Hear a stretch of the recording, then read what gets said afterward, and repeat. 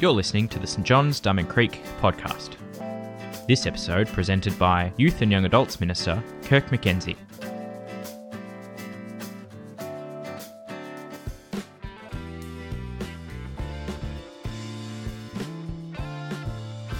Today's reading is from Isaiah chapter 7, verses 10 to 16, and can be found on page 558.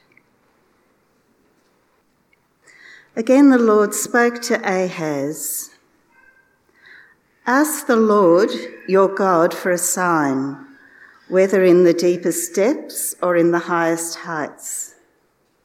But Ahaz said, I will not ask, I will not put the Lord to the test. Then Isaiah said, Hear now, you house of David. Is it not enough to try the patience of humans? Will you try the patience of my God also? Therefore, the Lord himself will give you a sign. The virgin will conceive and give birth to a son, and will call him Emmanuel. He will be eating curds and honey when he knows enough to reject the wrong and choose the right. For before the boy knows enough to reject the wrong and choose the right, the land of the two kings you dread will be laid to waste.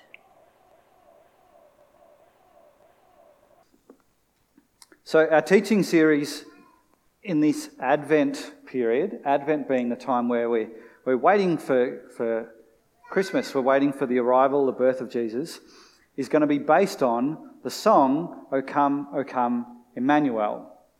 Hands up if you've heard this song before. Few people. If you've been to a Christmas carol service, you might have heard it. Let's put the first verse up. That just gives you a bit of a sense of what sort of song it is. It's quite an old song, so there's some old sort of style language in it. But this song is not actually kind of a Christmas carol. It's not actually about the birth of Jesus. It's looking forward to the birth of Jesus that's set before then.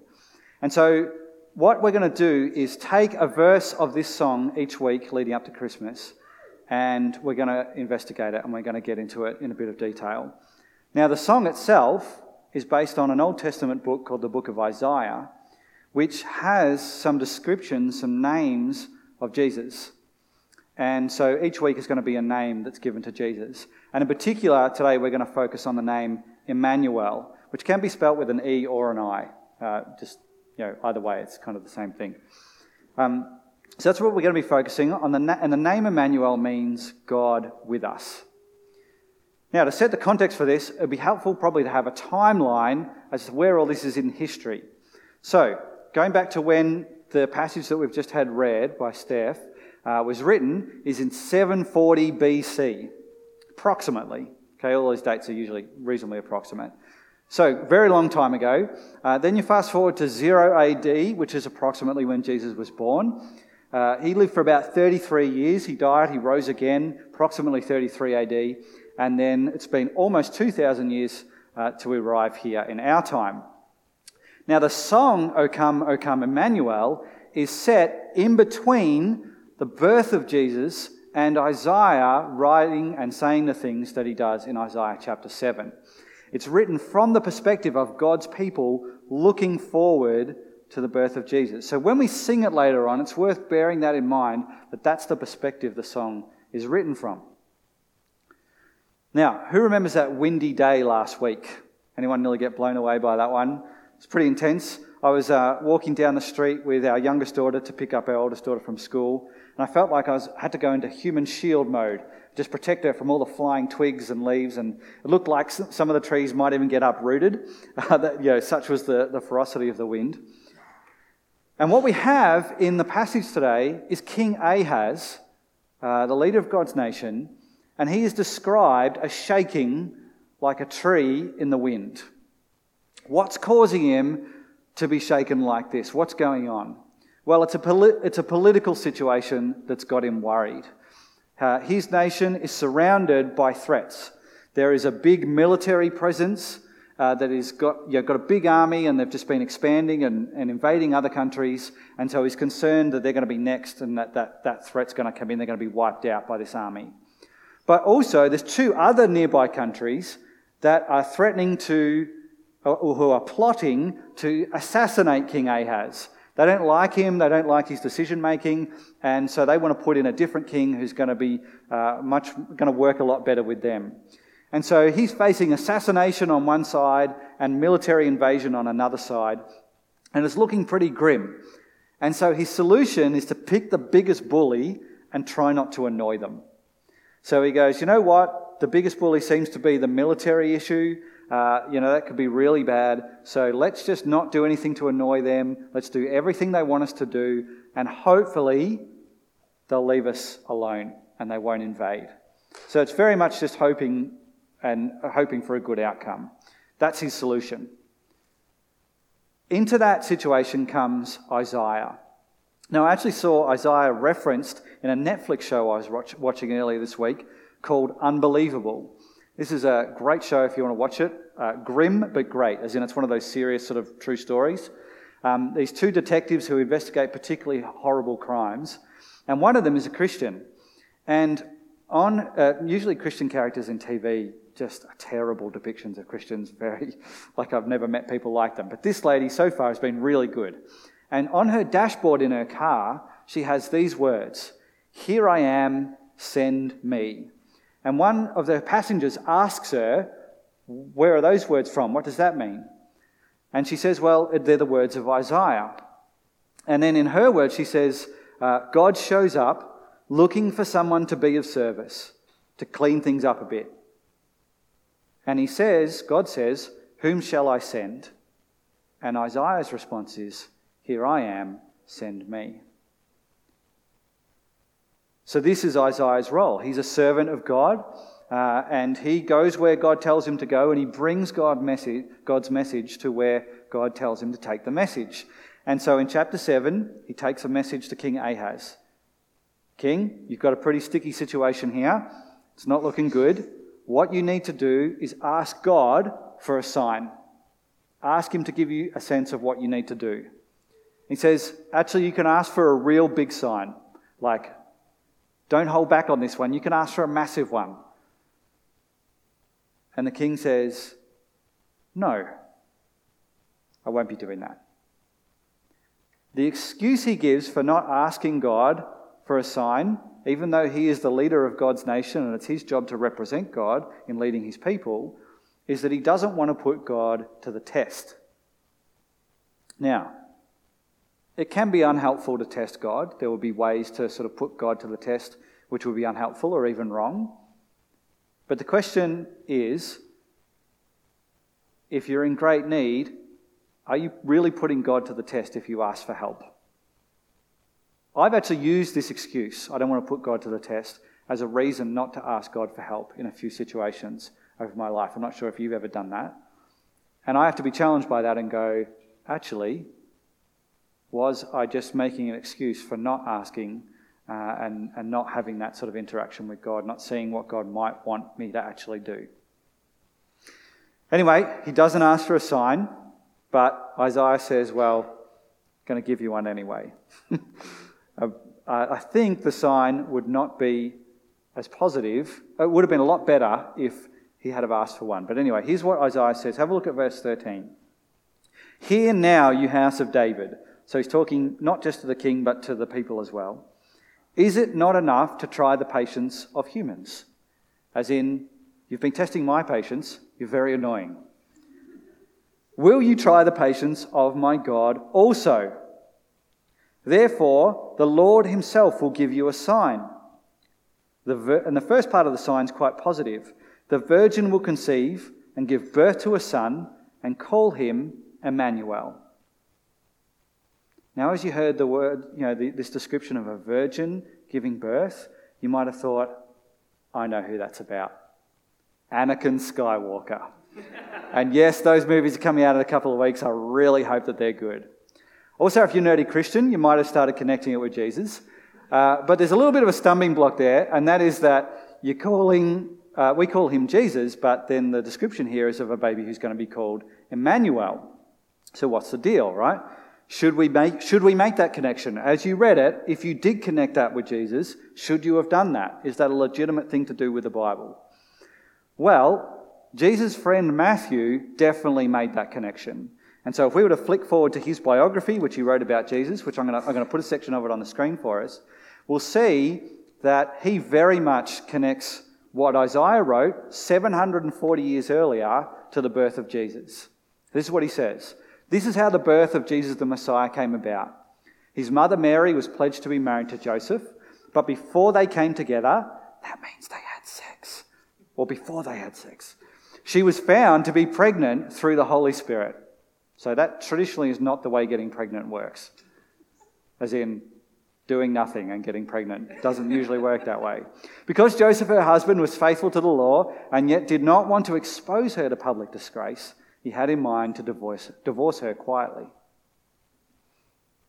But after he considered this, an angel of the Lord appeared to him in a dream and said, "Joseph, son of David, do not be afraid to take Mary home as your wife, because what is conceived in her is from the Holy Spirit.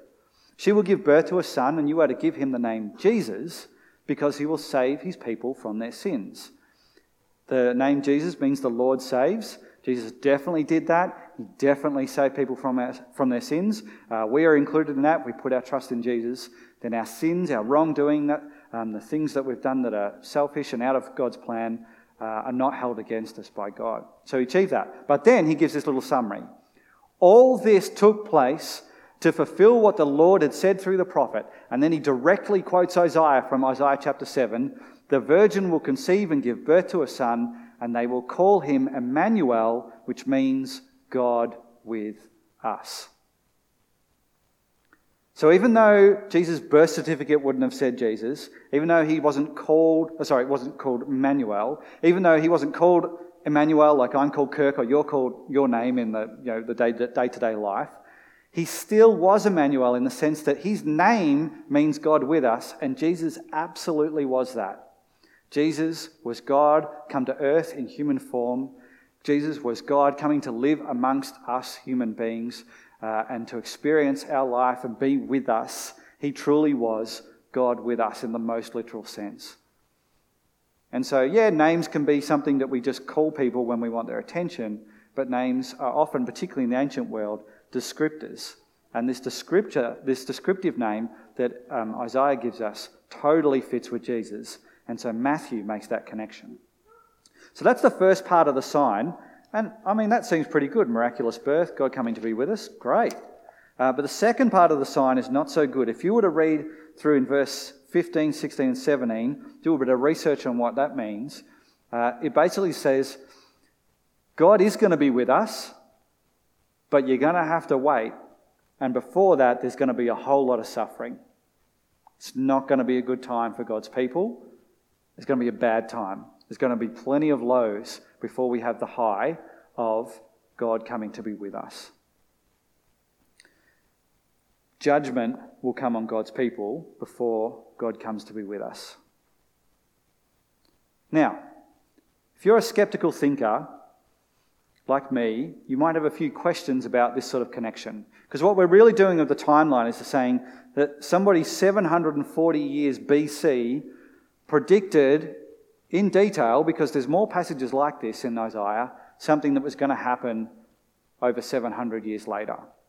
And you could go, come on, wouldn't there be ways to fake that? How about just writing something, backdating it, and then, a few coffee stains, rough it up a little bit, pull it out of someone's attic. Hey, look, this was written 200 years ago, and it's about something that happened yesterday. Or do that in reverse. Find some ancient text that lots of people know and respect, and then just make something up about the present and say, hey, oh yeah, my mate Jesus, his mum was full virgin when she got pregnant.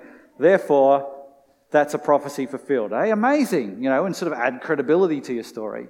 Or maybe Matthew just made a mistake. Maybe Isaiah was being metaphorical and Matthew just accidentally applied that passage to what he's talking about. There's all these possibilities, right?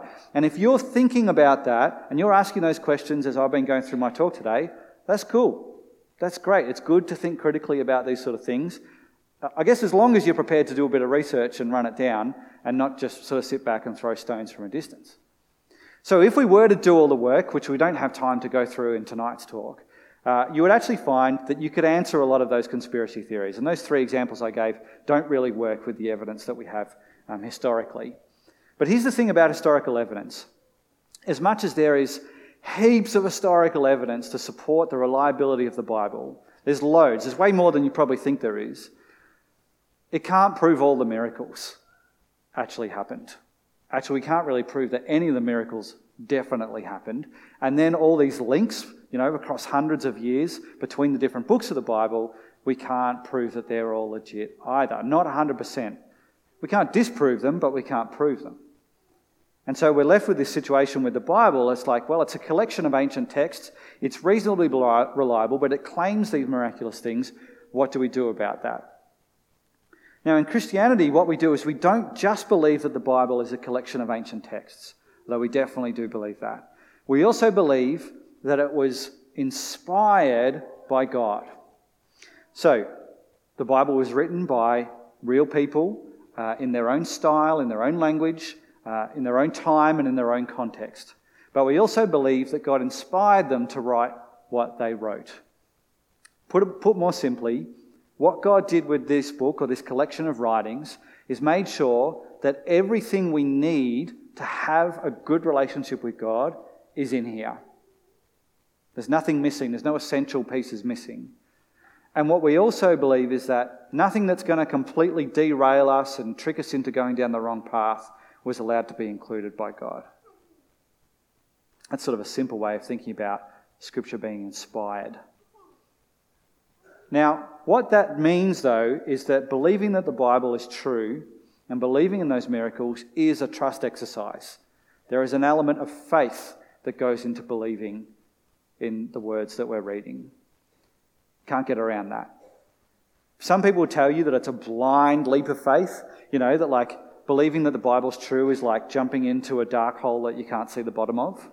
It's not like that, but it is an educated step of faith. You can do a bunch of research to really see how reliable the texts are, but at some point you're going to have to trust that God is who he says he is, that he is all-powerful, and that he's sorted this book out enough that we can have a good relationship with him. From my personal point of view, this is probably the hardest thing about being a Christian. I find it personally pretty easy to believe God exists. It's not much of a challenge for me, actually. I don't even find it particularly hard to believe that God might be good, because I see a whole lot of good things, and if God created all these good things, I can kind of get on the board that he might be good.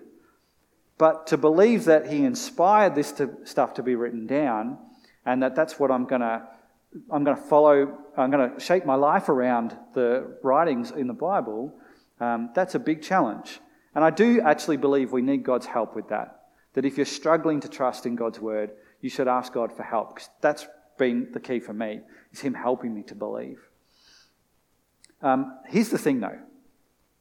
If you are able to make that step of faith, which I have and many of you have, Christmas takes on a whole new depth and meaning.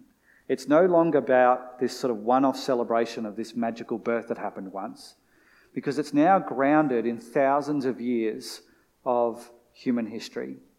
And actually, when we see that the Bible has been inspired and that God's been working with his people over centuries and centuries, we can actually see the foundations that he was laying before Jesus arrived. And we can see what happened after Jesus was born and all that achieved and all his death and resurrection achieved. I'm going the wrong way for my timeline before, sorry about that, heading in this direction. And we can see what God's still up to today.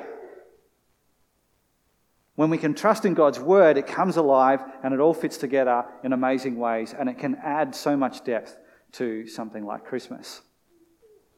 We can also relate to what God's people go through and the challenging times that they face. In the song, O Come, Emmanuel, and that first verse, which is back up here, you can see those words. Here's how they're described. They're captive, they're in mourning, they're lonely, they're in exile.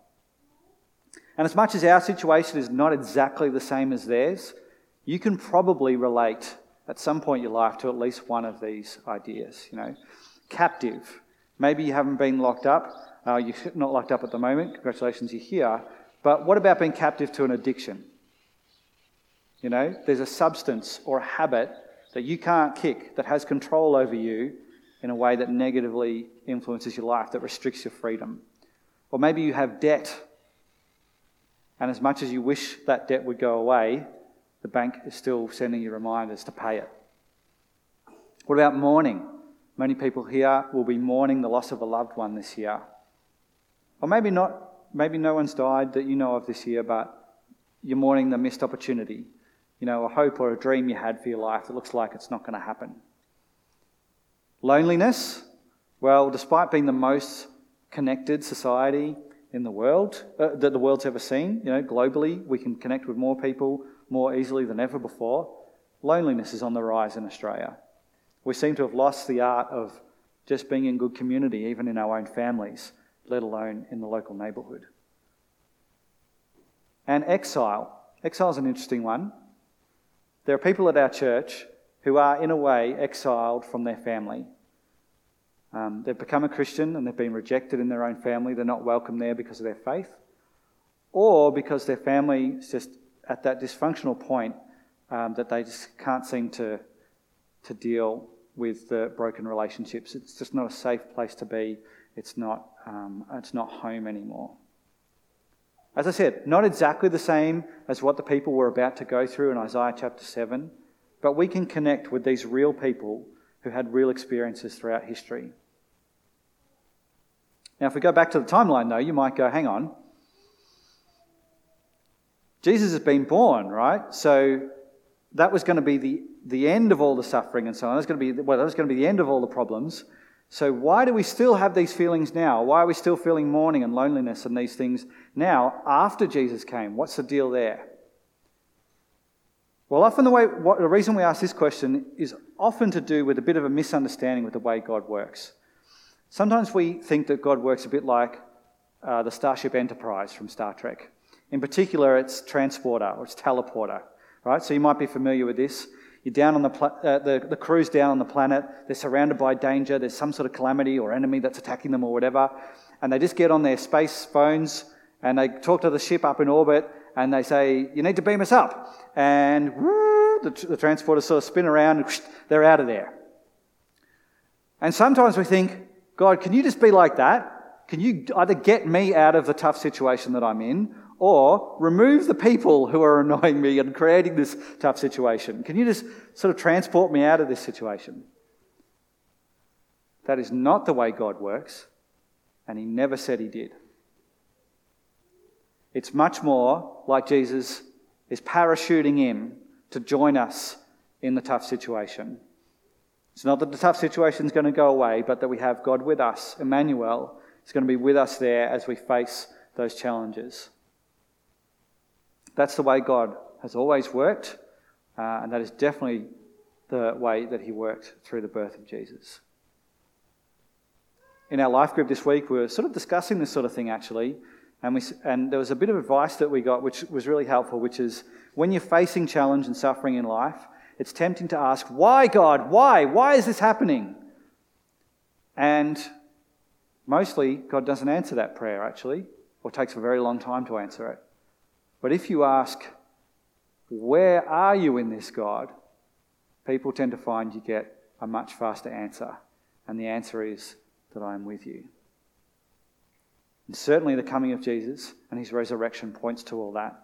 We also have another bonus here in our current part of the timeline, and that is that whilst Jesus is no longer getting around in his body, we can't shake hands with him or go and hear him speak at a conference. What we do have is the Spirit that Jesus sent into the world, sometimes referred to as the Holy Spirit or the Spirit of God. Don't disconnect the Spirit from Jesus. They are just profoundly connected and linked. The Holy Spirit is the Spirit of Jesus Christ. And so everyone who puts their faith in Jesus has his Spirit living in them. Literally God with us. And ready to be there when we ask, where are you in this, God? Ready to answer that sort of prayer. I want to invite our band to come up now. And we are going to sing the song, O Come Emmanuel. Before that, I want to pray for us. Particularly want to pray for you if you are in a tough spot. if you are experiencing the challenging parts of life at the moment, I'm just going to pray that God would be with us. Well, thanking Him that He has been with us through Jesus and continues to be through the Spirit of Jesus. So let's pray.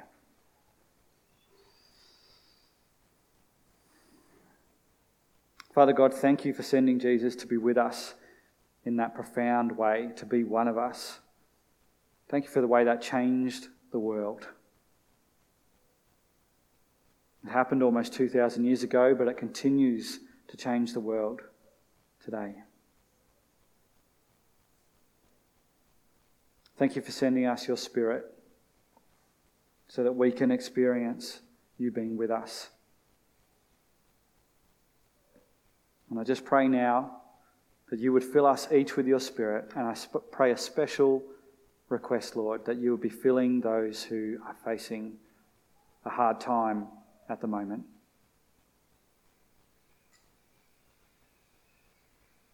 People who feel like they're in exile or they're in mourning. Just life's tough at the moment. We pray, come Holy Spirit. Fill us and be with each of us, Lord. Amen. Thanks for joining us. If you'd like to subscribe to this podcast, you can do so in Apple Podcasts, Google Podcasts, Spotify, or wherever you get your podcasts from. Just search for St John's, Diamond Creek. If you have any questions about this podcast, send us an email, questions@stjohnsdc.org.au,